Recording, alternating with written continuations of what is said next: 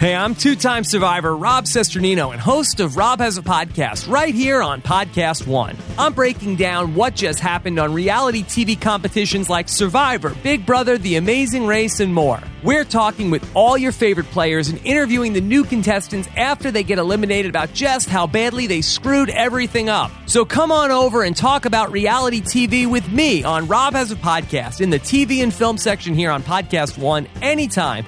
Or at least until they vote me out.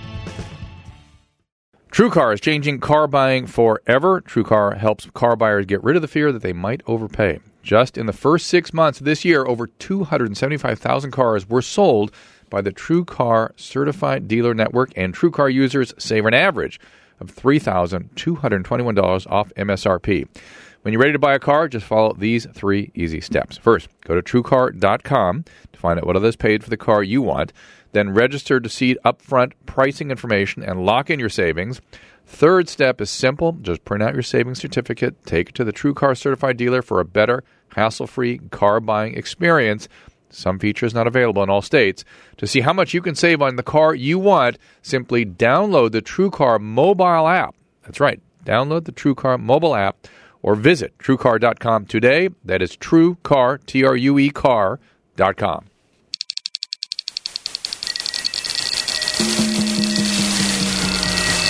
This is Corolla Digital.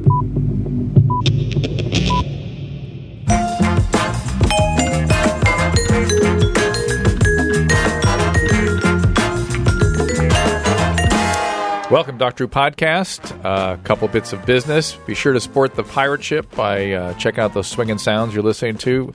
3 volumes now. Get them all. Get them all. We have a 3-box set coming up. No, but you can make your own. Okay, make your own set. All right, well done. Well done. Something for everyone. Plus, do all your shopping at Amazon. Click through the banner at drwho.com. Does not cost you anything extra, but it keeps wins in the sales of the pirate ship here at the Corolla Network. And be sure to support the sponsors that support us here on this podcast, because I like doing them and I want to keep doing them. And it's my privilege to welcome back to the program the great Jason Wahler. Thank you for having me, Jason, sir. your last episode was number 100, I believe. It was. Well... Here we are. We're at like 200 something, aren't we? Gary, Chris, help me.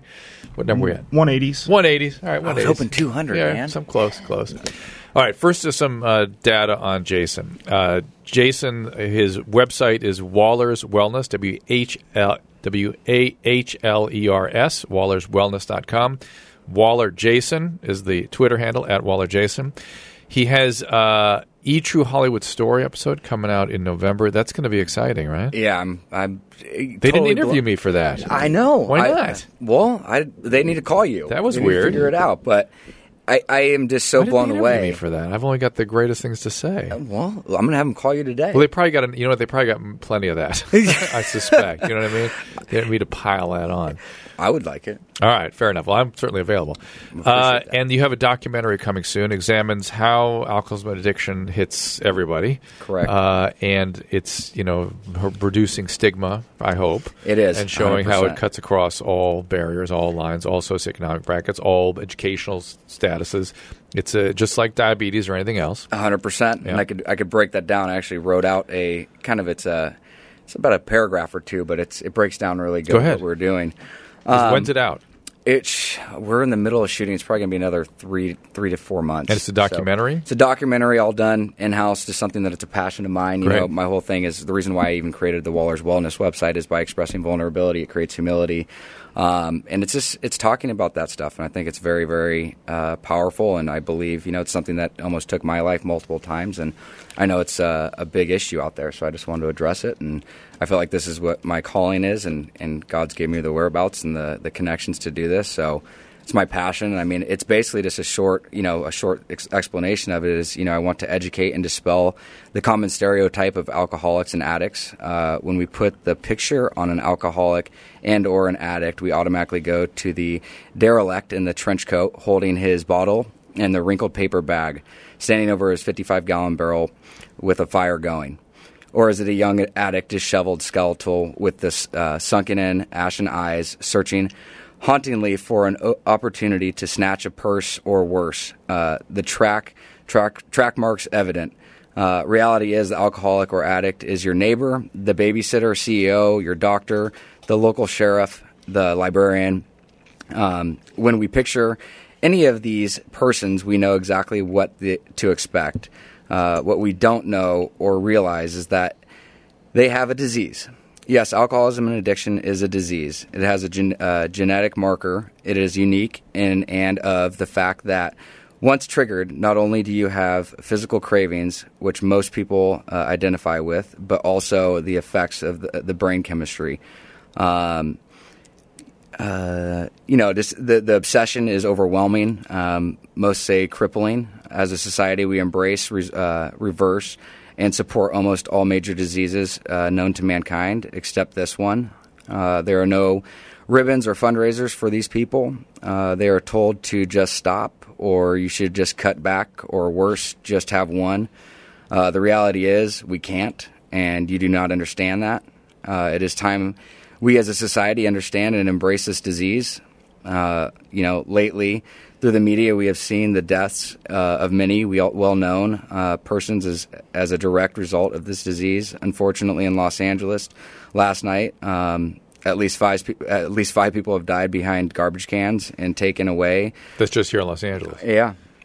And oh no, let's worry about Ebola. That's much better use of our time. Exactly, and I think it's just a disgusted shake of the head. A judgment.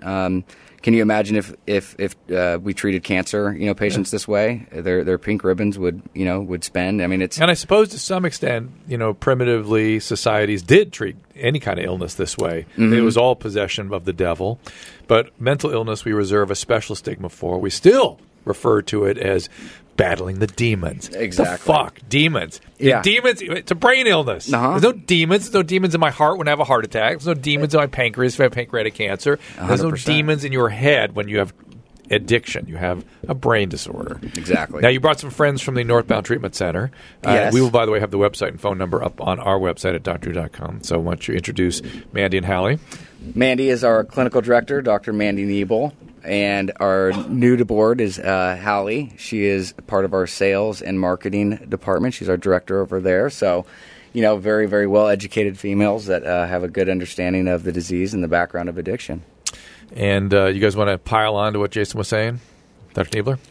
Yes. Neeble. Neeble. Yes. Just Mandy's yeah. fine. All right, Mandy. I've worked in addiction treatment now for 9 years. This is something that I have a passion for. Prior to that, I worked as a forensic psychologist for 8 years in the state penitentiary. And even during that period of time, there were so many inmates coming in for drug-related offenses, but there was no treatment at all. And so my passion has been to really be able to work within society to be able to change the stigma around addiction and for people to realize it really truly is a disease that needs attention, and we need to be able to start looking at it in a different way in order to for everyone to gain knowledge to be able to even start addressing it. Right now it's just still an area that no one really wants to talk about, and so with the opportunities that Northbound holds and with Jason, it's a perfect opportunity to start addressing issues that are still hidden.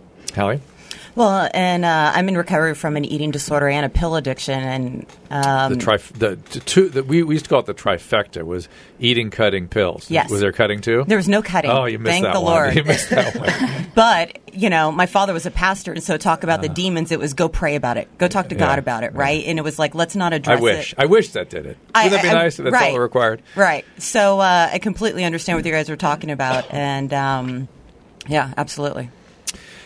That's interesting. And so you're sober how long now? 8 years, September 12th, 2006. Congratulations. Thanks. All right. So let me, there's so much we can talk about in this field. In the LA, there was recently, this will probably air a little bit after this article came out, but there was an article in the paper in Los Angeles Times that caught all of our attention recently.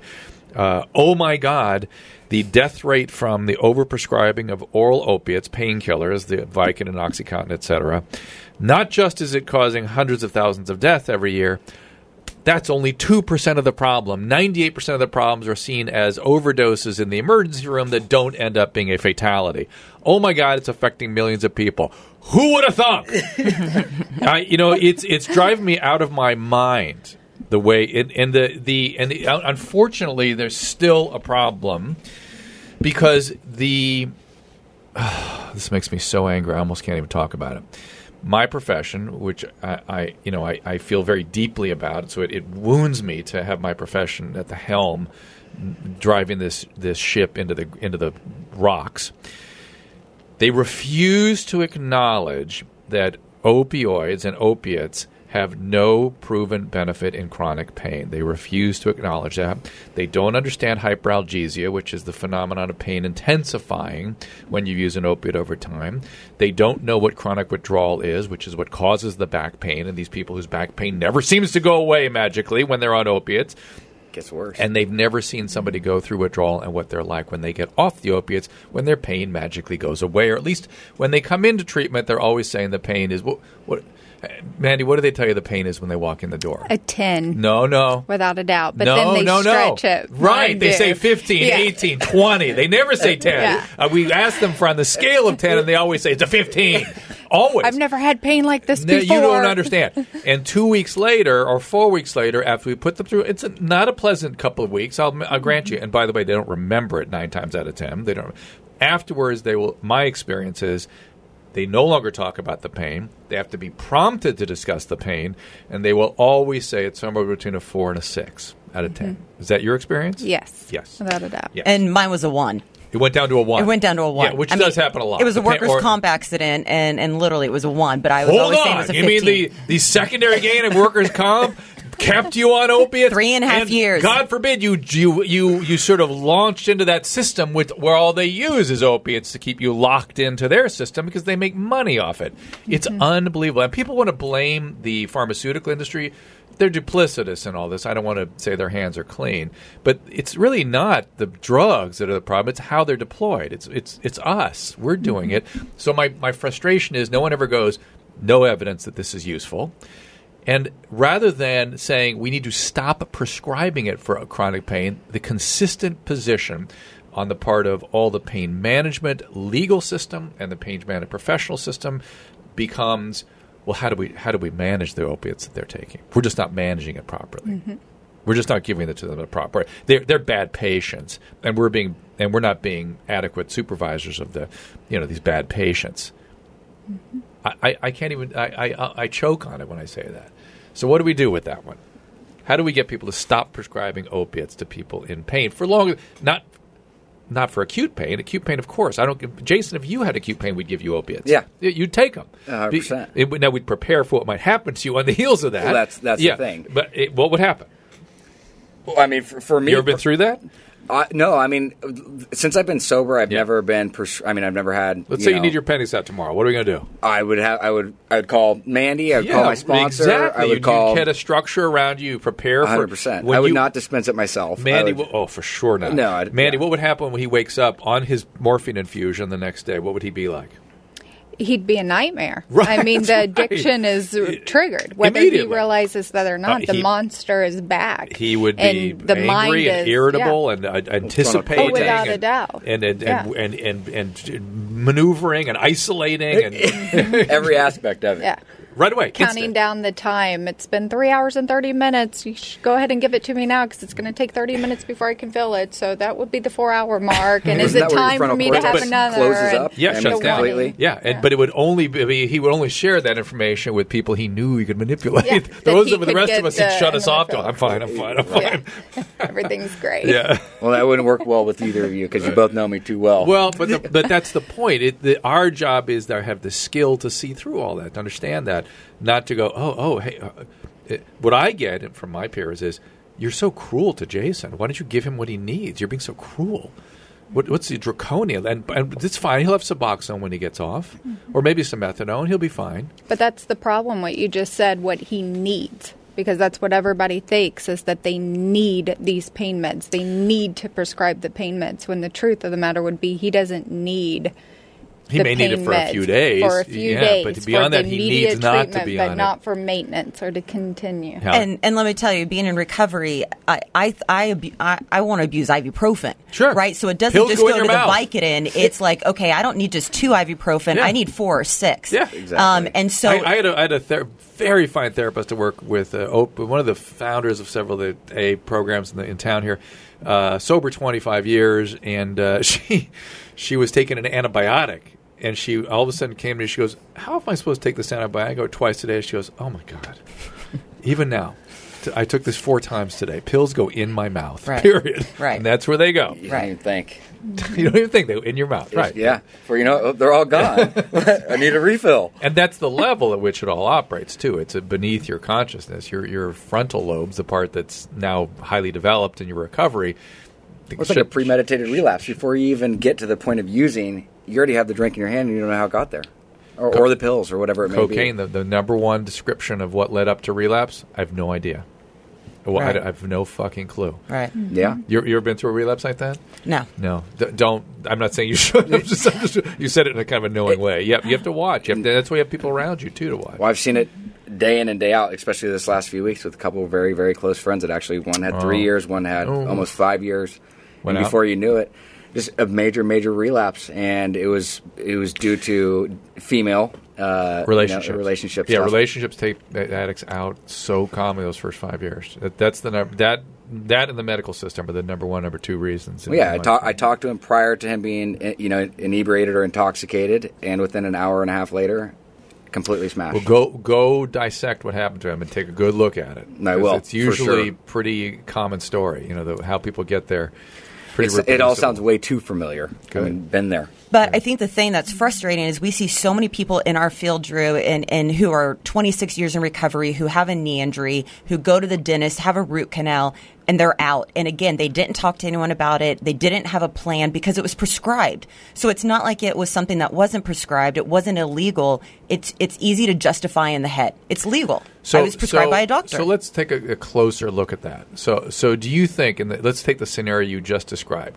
So it's a 26-year sober alcoholic who dabbled in pills. I'm not really a pill guy, but I had an opiate thing for about a month. I smoked a lot of pot and maybe had some stimulants. But alcohol's mine. I'm an alcoholic. And goes, has his knee surgery, gets on the opiates appropriately for about 10 days, and magically 2 months later he's still getting refills. And refills, and refills. Okay, now he's strung out. Now it's game on. Did the patient have a role to play in how that got going? Absolutely. Okay. I mean, for 100%. me, How? it is, I either tell the doctor I'm in recovery or I don't. That may not go very far. That may not do you very Absolutely. much. Know that I used to think that's what needed to happen, and I can't tell how many times patients come back with their handful of pills saying, yeah, here's what he gave me because I told him I was a drug addict. It goes back to what we were just talking about. I mean, reaching out to the people there to support and actually give you the meds. I mean, from the beginning, call I believe. Mandy. Yeah, call Mandy, call your sponsor. Yeah. I believe that's the first thing you do, or go in with one of them. Go in with one as a go. So, but 26 years sober, you can get a little hubristic, right? You still overconfident. So we can't blame him for that. He's had 26 successful years. But do you think on some level he wanted to get high? He was thinking, oh, this is going to be awesome. Be patient. I do. Okay. So I think for sure. Yeah. And so on some level he went, I'll be all right. It'll be okay. So right there, that's addict thinking. So how can you identify in yourself that moment? Because once you start thinking that way, you believe the justification. So how do you Well, it's the obsessiveness. I mean, that's why. It's not obsession. It's think about it. It's it'll be awesome. But after the surgery, it's going to be great. But it'll be fine. I'm not a pill guy, and I'm going to tell everybody about it right afterwards. And you talk to yourself in a way that makes sense. Well, that's the insanity part of it, I believe. I mean, for me, I mean, I look back. That's why I created that Wahler's Wellness site. There's nothing that publicizes anything. It's literally, if you go back as a timeline. From when you look at this timeline from when I was 17, 18, you could have known, mine personally, you could have seen that this kid is a full-blown alcoholic. He's been arrested. He's had multiple charges. Hey, I saw you on TV, and I was like, holy shit. You're not supposed to tell people that. I was like, is somebody going to do something for this kid? I told my wife, I was like, did you see that kid? So that kid is really not right. And they glossed it very nicely. I could see right through it. I was like, holy shit. Exactly. But that's the thing is I could justify it looking back at my whole timeline where you could see I should have stopped drinking at 18, 19, 20, 21. How old were you like, remember that one season that ended on the beach? You were talking to some girls. I don't know what the hell was going on. That was. But I remember you were high and drunk out there, and I was very like, so much. and you had, I think you had a beard then or something. That was my helmet strap, my chin strap. and I was like, oh my God, they're going to let that just go on. That was. Did they just not know, or nobody? You thought you were hiding it? I thought I was hiding it probably for sure, but I also think that it added to what the character that they created. Oh, so they didn't give a shit. Oh wow! No, it was the portrayal of it. I mean, because I don't think they. I like to not think people are sinister. I'm just going to say they didn't really understand the full. It will say that as well. Yeah, I'll agree with you. I mean, and the reality of it is, looking back now, I mean, I could see the alcoholic and addict tendencies all the way up till when I was a little kid. I mean, just. Well, you had you told me something. We've discussed it a couple times that I thought was kind of dramatic, and I'm not full. Maybe Mandy, you can help fully process this. But his mom had a way of amplify. Well, how would I describe this? You know what I'm going to talk about? Yeah, go for it. He could do no wrong. Mm-hmm. And he would be abusive to other kids, and his mom would blame the other kids. and I'm wondering what you think that did for him above and beyond. I can't quite figure out if that just fueled his addiction or that do something also in his personality functioning at the time. From knowing Jason and his family, because none of that's around anymore. So you know well. what I mean? It's not around anymore, so it's hard to know what that really was. Yeah, go ahead. I think for him, it was enabling him to feel that he was invincible and special to rules and everything else. He was the special golden child that could do no wrong. Do you think that was a narcissism per se, or was that just alcoholic stuff? Or does it really matter? For Jason, I don't think it really matters, but I think it was both. And it fueled often is, the right? ego. It's one of the few times that I see personality things really change is in recovery. Yes. I don't see it very often unless somebody's really interested in deep work, but most people that have that stuff aren't interested in it, right?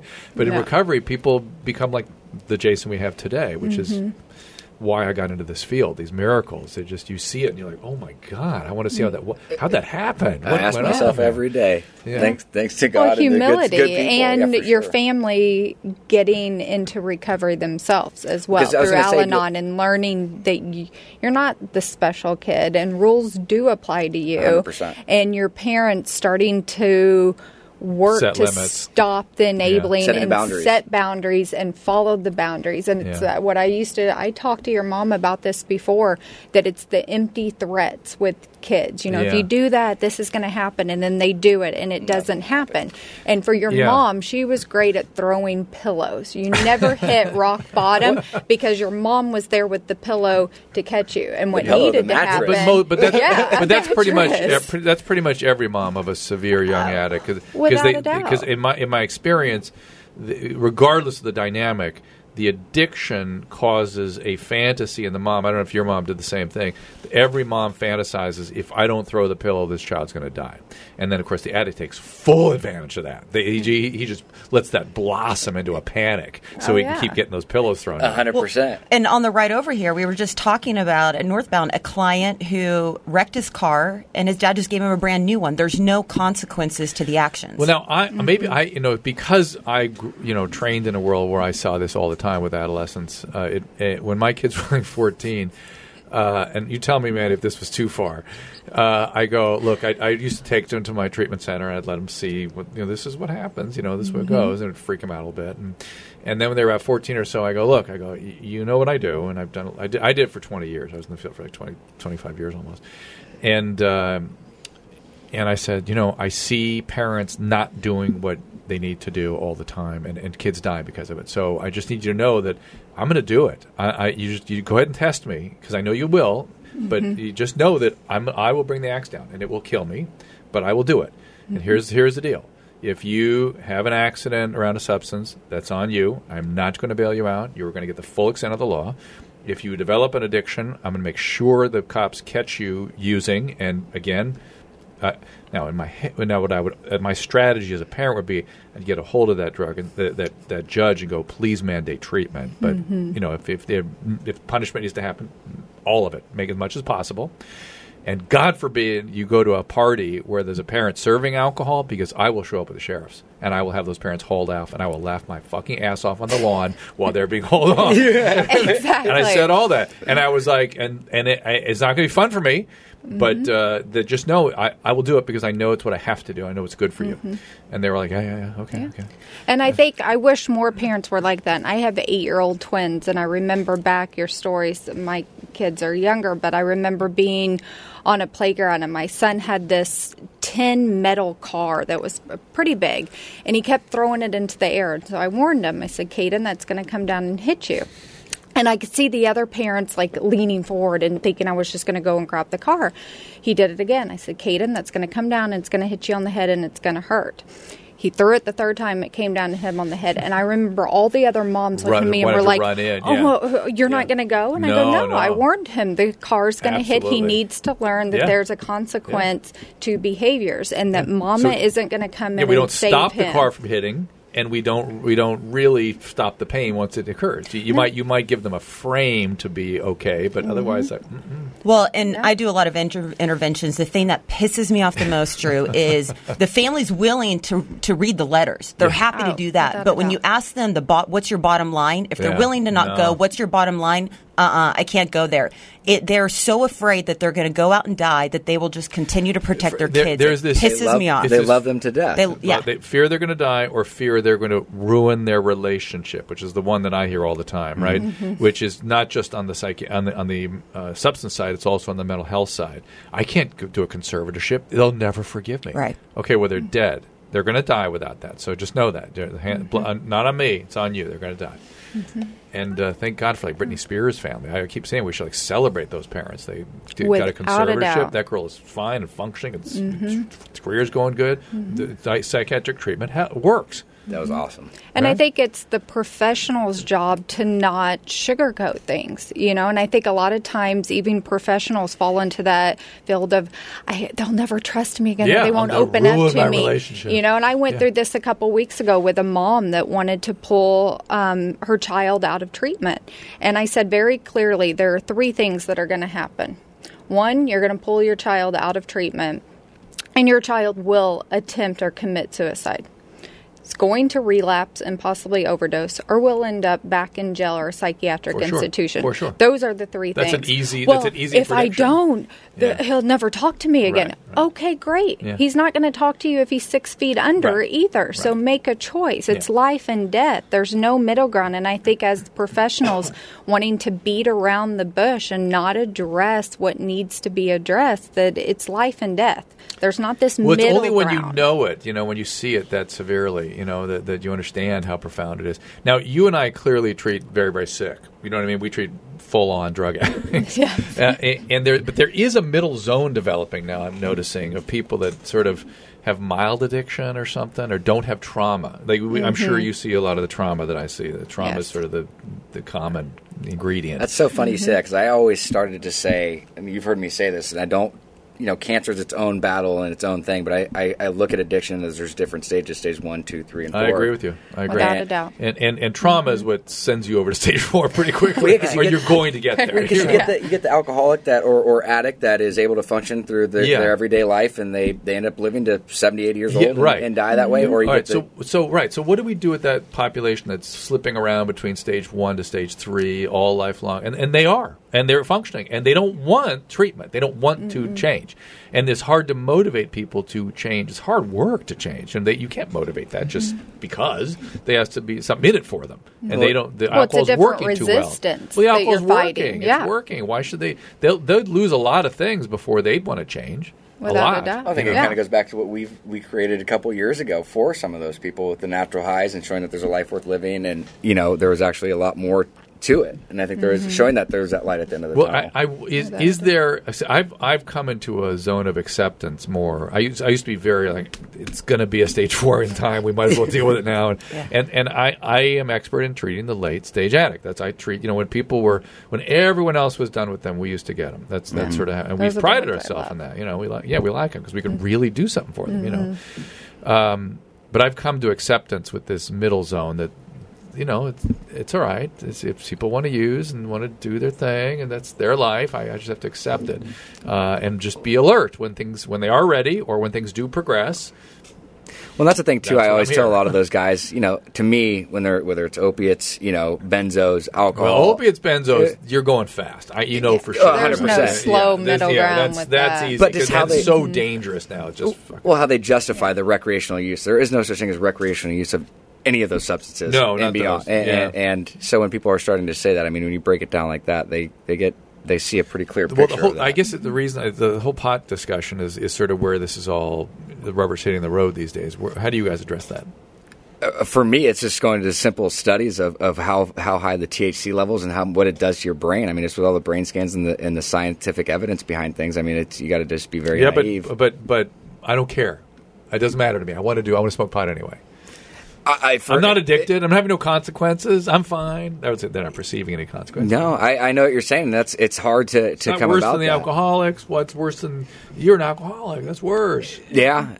And for me, it's really just trying to show that when they have that, it's trying to show them that there is a life.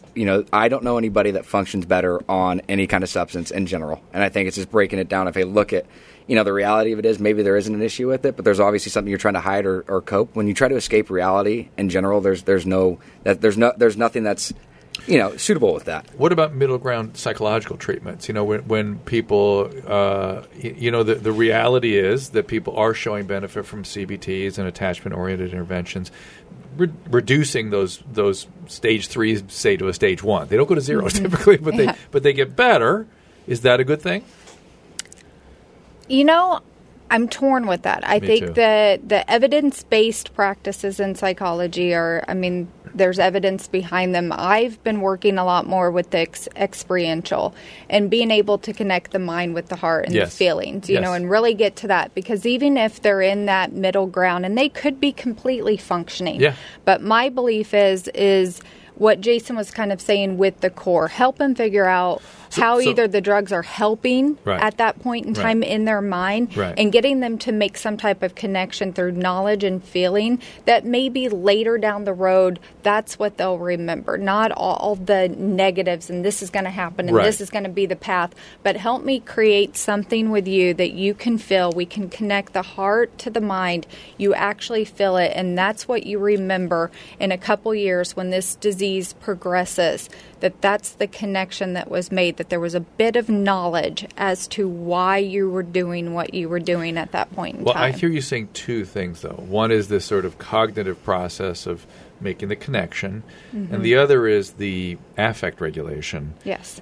which I sort of call, in my little shorthand, as an attachment-oriented intervention. Do you guys know what we're talking about? I'm pointing at Hallie and Jason. No, I'm following. Yeah. How would you describe that as a layperson, Jason? How would I describe it? That attaching the head to the heart stuff, because I really think that's where that's where a lot of the evidence-based treatments are missing the boat. Yes. They really aren't giving the time and the emphasis on this kind of thing, which is where the long-term change. Well, I think it's looking at, like, for me, like I say in my own story, when you look at my life and the way it looked like I was living the dream on the outside. But internally, I was the most miserable one. I couldn't stand being in my own skin. Did you know that?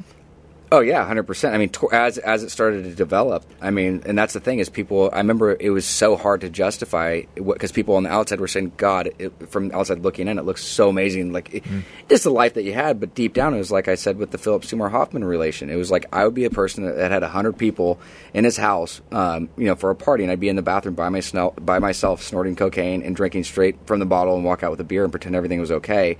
Because and I looked at that, and I was able to justify how that seemed like it was normal, but in reality, I knew there was some huge issue there, and that was just being comfortable in my own skin. And when I found that I had my life was worth living, and I had enough respect for myself, that's where a lot of this came into play. Because even when I got sober, when we first met, it wasn't for me in the beginning. It was because my disease took me not to contemplating, but attempting suicide.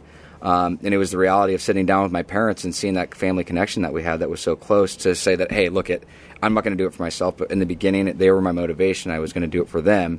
And then inevitably, it turned into myself once I got sober, because I hadn't been sober for years, and I had alcoholic thinking for the last 15 years. That was normal thinking. There was no way to see around that until I got proper education on it and was able to see that, look, you have something that you need to deal with, and instead of drowning it and really figuring out what that is, I did a lot of due diligence and a lot of research on myself, and I found out that I have a life that's worth living, and it took a long time.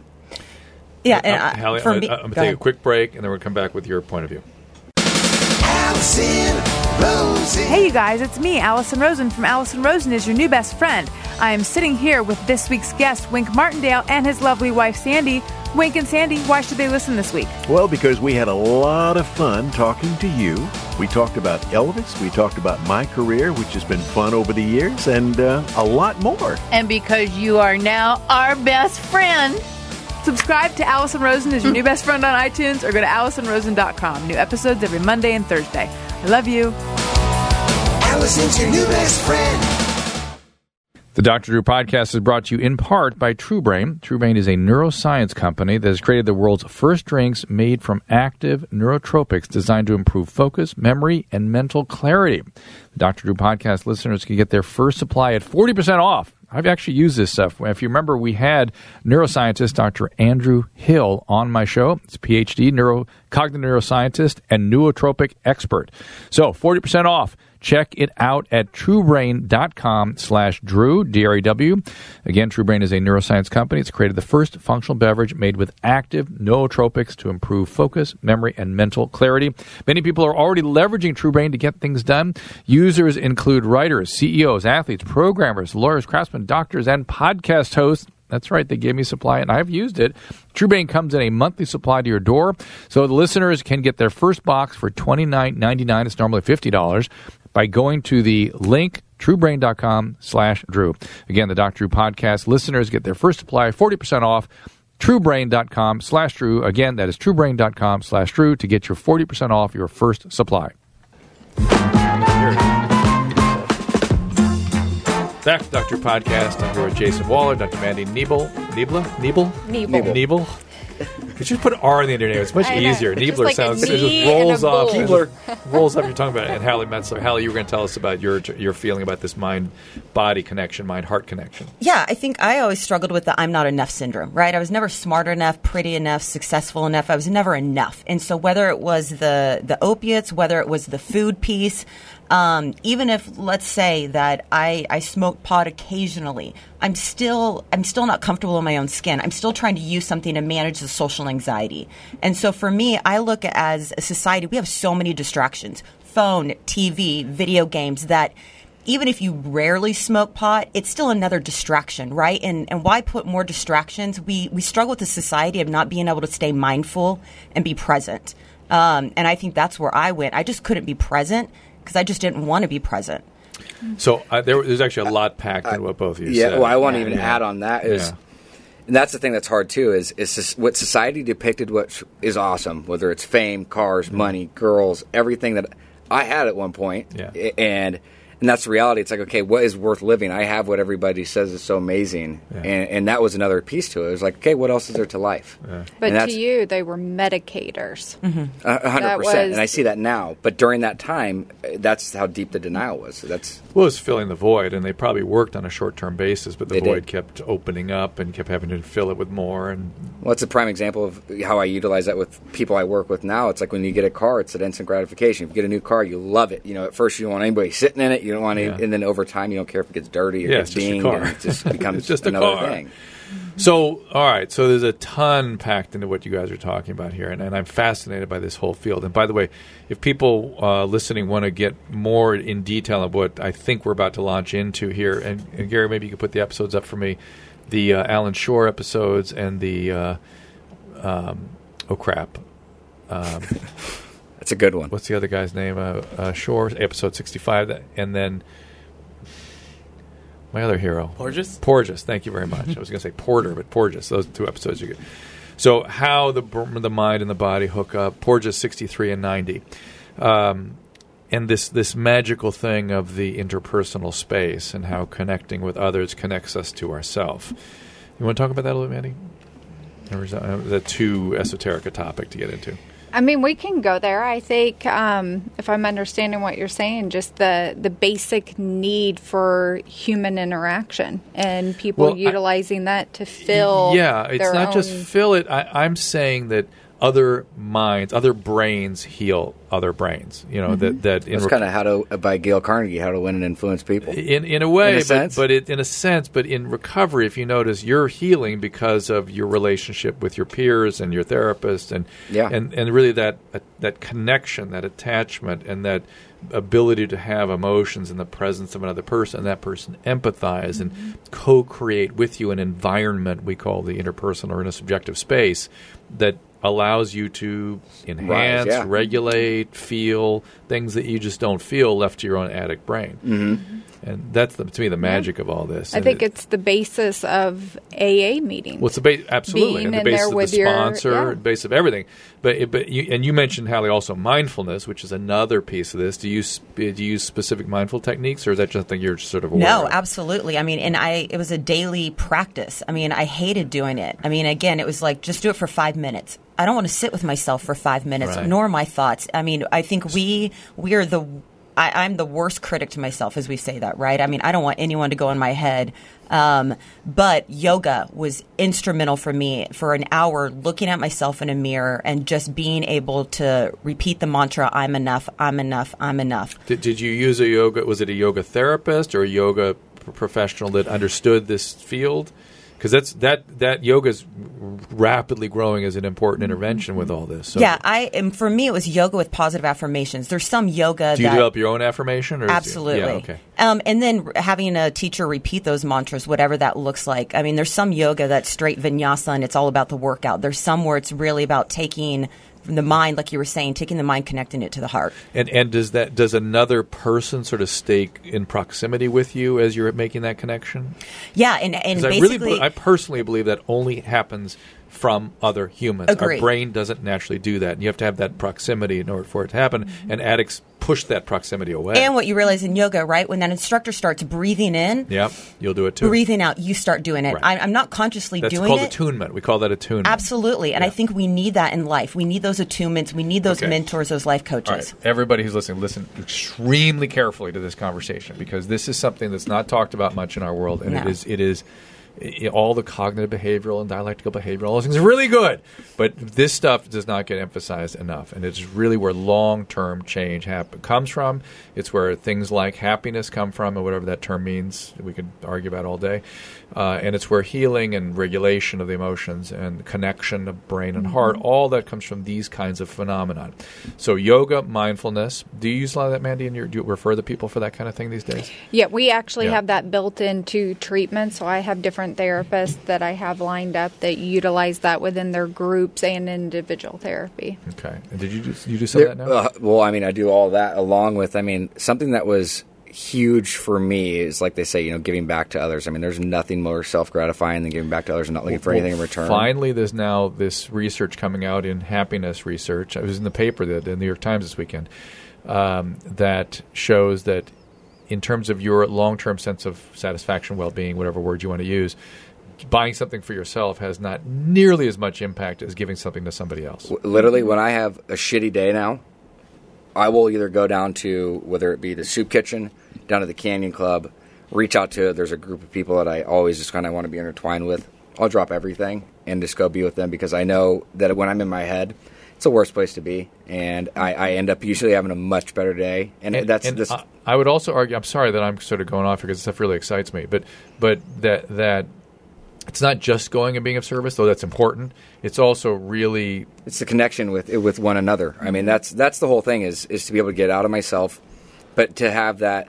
It's amazing to see the different demographics, the different lifestyles. I mean, for me, it's just to get out of my skin and start to get and be with somebody else. Do you have other examples of other sorts of offerings that you might give somebody in that setting? Obviously, you're giving them food, but are there No, other I mean, honestly, I'll go with them, and whether it be go down to the beach, it could just be of just going over their day-to-day stuff of what they're going through to get out of my, for me. Just empathizing. Just totally just therapeutic, even though I'm not a therapist or anything, but it's just straight up talking to them and get out, what's going on with you today? Can we go do something? What do you feel like doing? And again, Mandy, all the research is showing that's the ventral medial prefrontal cortex now that is the latest thing to develop in the human. It develops from empathy and practicing empathy. And so. Well, and let me say with the eating disorder, right, you're all in your head. But again, part of that mindfulness for me was being in my body and being able to be present in my body. And that's really hard for someone with an eating disorder because you're not mindful, but it is a mind, like a mind fuck, I would almost say, right? Yeah. So, I mean, I think that also helps really with the eating disorder, the anorexic, the bulimic, is being able to be aware of your body and stay present versus allowing your mind to drift away. And that's a big part of meditation, is just staying present for 5 minutes. So there's yoga. How about prayer? I pray daily. And that's the thing that, I mean, for me, I know if I wake up and I have a regimen, I get on my knees, I pray. And you know, I read my daily reflections, or it's my Jesus Calling book or whatever, you know, and it's something that I live by. And I know if I don't do that, I honestly can tell the difference immediately within the day. If it's something I don't have time or I rushed out and do, you know, and I didn't follow through with it, my day's never the same. I noticed it right away. Hallie? I'm a huge believer in that. I believe in praying with other people. I think there's power in not just myself and God, but myself and praying with someone else. What do you tell people that have issues with the God concept in recovery? How do you help them through that? For me personally, or go ahead.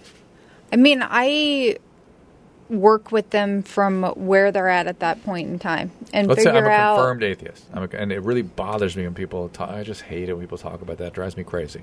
Well, let's look at what do you believe in, right? And we'll make that connection. So I look for some concept of faith. Yeah. How about the laws of physics, or how about nature, or whatever? As long as the it's elliptical orbit of the Earth around the sun, or something. As long as it's something more powerful than you. As long as you will let go of that. Right. I mean, we've had people be kids where it's a tree, the ocean.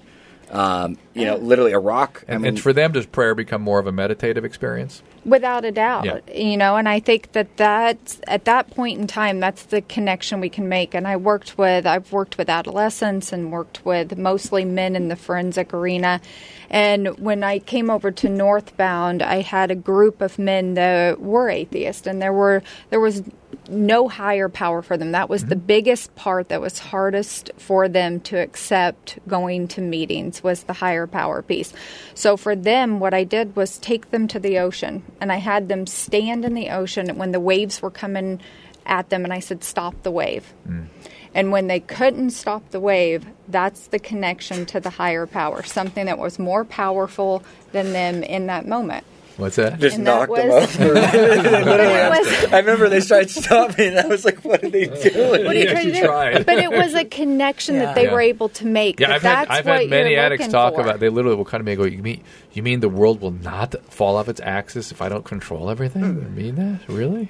They're like stunned by that. What? I don't have to do that. Yeah. And I think the simplest part of prayer is just have them start with a gratitude list, right? That's not even praying. It's like, you know what? Let's just go through what you're grateful for. That becomes a prayer. I hope people who are listening to this are not going, well, it doesn't apply to me. I'm not a drug addict. These are all healthy living for all humans. I would suggest that whether you're an addict or not. Yeah, you know? all of this is how to be happy. And by happy, I mean fulfilled, nourished, okay, good in your skin, having a good life rather than the good. Wait. Yeah, rather than the good life, leading a good life. You know, if everyone worried about you were leading the good life at one time, wasn't so good, was it? No, and that's the thing is gratitude list is something that that's another thing when I'm in my head or something, I just put down a gratitude list. I mean, there's so much to be thankful for. Just from your general health to where we live. I mean, everything. So. Not to dive into too much of that, but that's a big part of mine. I'm grateful for the TV show The Nick. Do you guys watch The Nick? Oh my God, you three are out of your minds for not watching it. It's awesome. It's a story. It's a really well done series. You know, like Mad Men or Boardwalk Empire. These very very highly Showtime, HBO. It's on Cinemax. And it's a Soderbergh. You know, the Clive Owen is the lead guy. And you have to go get the set. You have to watch it. It's the best thing. And you guys will love it because it's about a hospital at the turn of the century in New York City called the Knickerbocker. And the lead surgeon, and it services an underprivileged community, so it's a lot of addicts, alcoholic stuff. And the lead surgeon is this brilliant, cavalier, out of control, cuts on and does everything, but is just, saving lives and developing techniques, IV cocaine addict. And it's awesome. How have we been missing that? Is this like Nurse Jackie? It's like Nurse Jackie in terms of its accuracy, but it's much more historic and much more. I don't want to say stylized, richer in terms of the environment and stuff. Okay. And here's why I bring it up, aside from the fact that my love for it. The very last, finally his disease progresses during the season. It progresses. He gets psychotic finally, and it's exactly what you'd expect. And he's using enough of it. If you wonder while you're watching why it seems so opioid, he's using. If you use enough cocaine, you get opioid effects, and you'll get an opioid withdrawal and stuff from it. Yeah, you got to use a lot.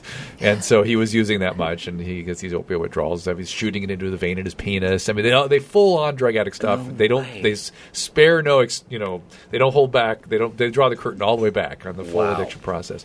But at the end, he goes to this special. He finally is it's the very end of the season. He's going in for treatment, and it's a treatment center, and it's where this is the new thing. We always see this all the time. It's cocaine. We know what this is. They're a very knowledgeable group. They know addiction. They conceptualize it as an illness. You start hearing language. This feels very familiar to all of us. And so the environment's very familiar, and they have a detox unit. And he goes, come on up to the detox unit. The doctor goes, oh, yes. Yes. Here's how it's going to go. The paranoias are from this. You're going to have 3 days of this kind of withdrawal. And he's absolutely accurate. And he goes, but now we have this new treatment that's going to make this so much more comfortable for you. And he injects him, and you pull back. This is the very last second of the season. You pull back, and you see the vial he's just drawn out from heroin. He's injecting him with heroin as his treatment for cocaine addiction. And I start jumping up and down and screaming at my wife going, we're still doing that! That's still what we do to drug addicts. We have two different drugs now, but that's still what we do.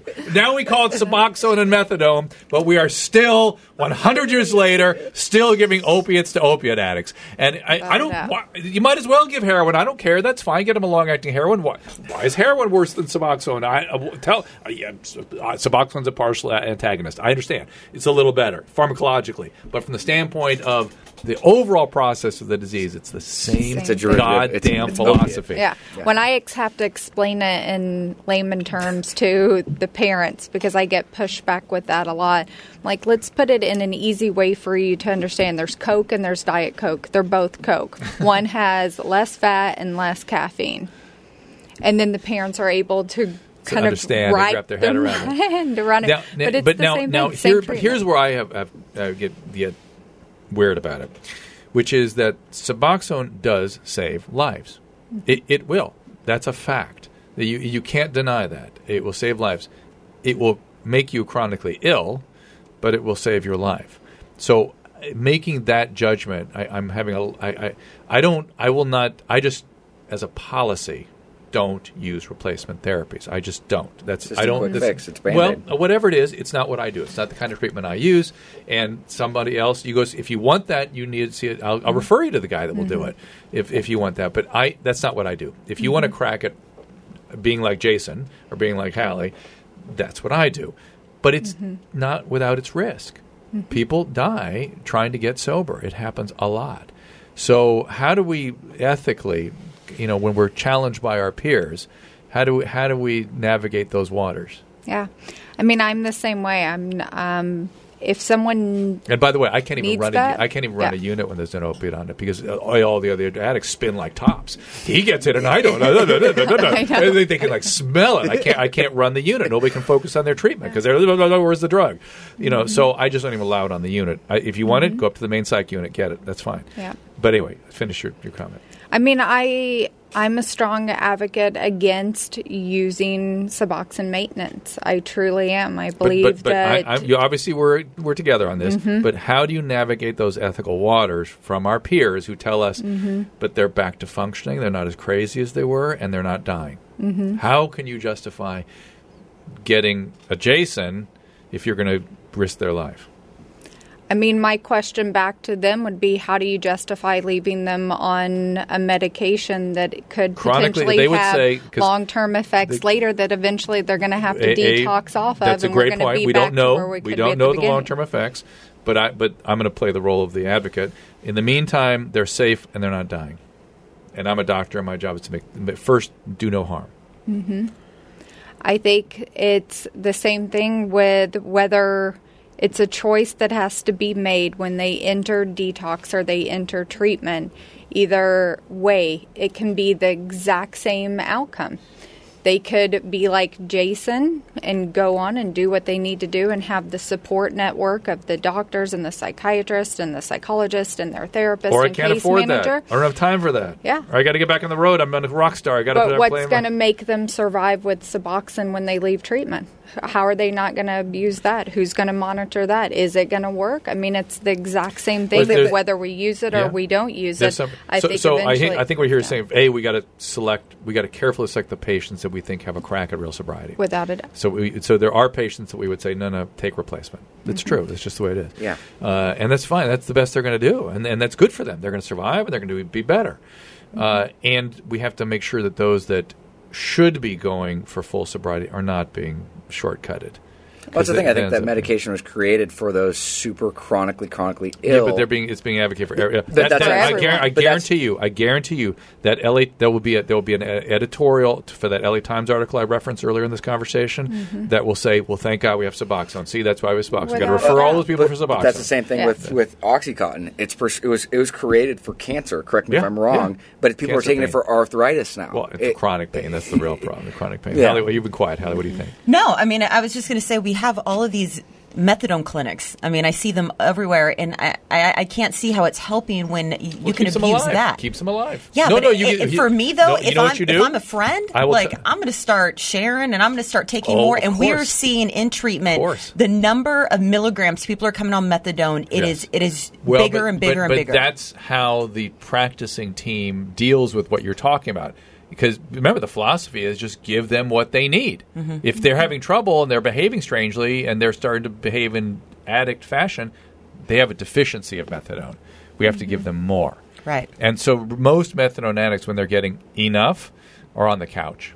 Mm-hmm. They can't get off the couch. Right. I certainly couldn't get off the couch. Jesus Christ. Yeah. So they're on 150 milligrams, right? Is that what you saying? 150, 200 milligrams? What was the one we just saw? 180, right? Yeah. Yeah, that's where they're going. I mean, and the detox impossible. is impossible. And it's forever. So you have people coming in. Exactly. And they get psychotic in the withdrawal, too, which is a really weird. Without a doubt. But that's a weird thing that only methadone, other opiate addicts don't get crazy. You can even touch the chemical dependency at that point and start getting them to work a recovery program because all you're dealing with is the withdrawal symptoms. There's no therapy. There's nothing that can take place during that time. It's treating every symptom of the withdrawal, and you're not doing anything for the actual recovery or rehabilitation. And most of them are not private pay, right? So they're on insurance. Insurance is going to cover 6 months of detox. No. So then what do we do with them? Yeah, I know. Listen. Well, with that happy thought, everybody.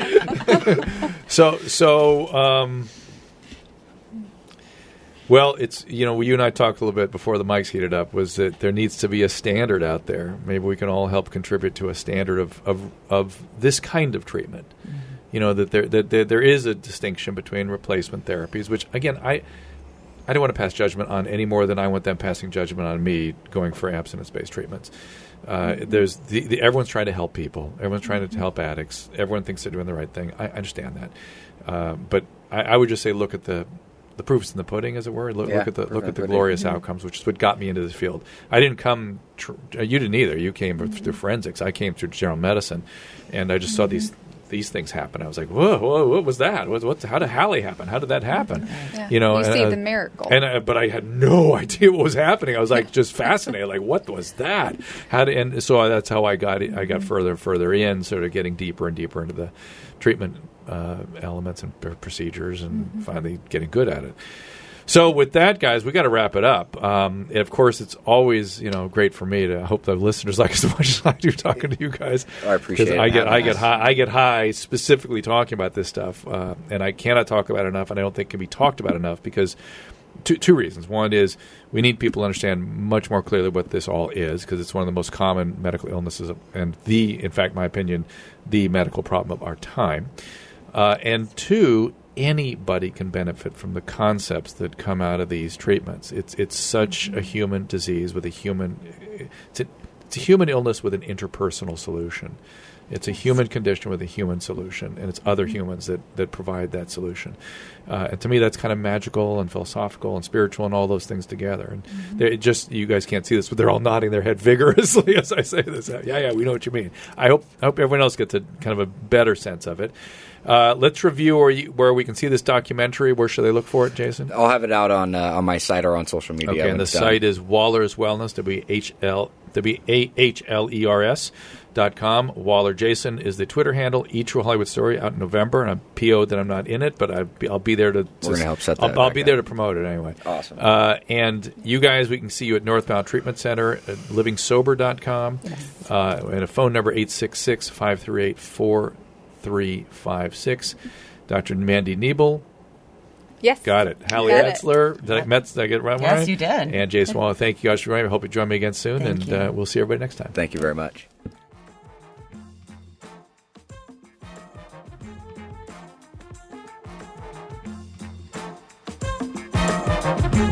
For call-in times and topics, follow the show on Twitter at Dr. Drew Podcast. That's DRDREW Podcast. The music from today's episode can be found on the Swingin' Sounds of the Dr. Drew Podcast, now available on iTunes. And while you're there, don't forget to rate the show.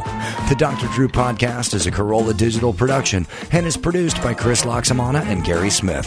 For more information, go to drdrew.com.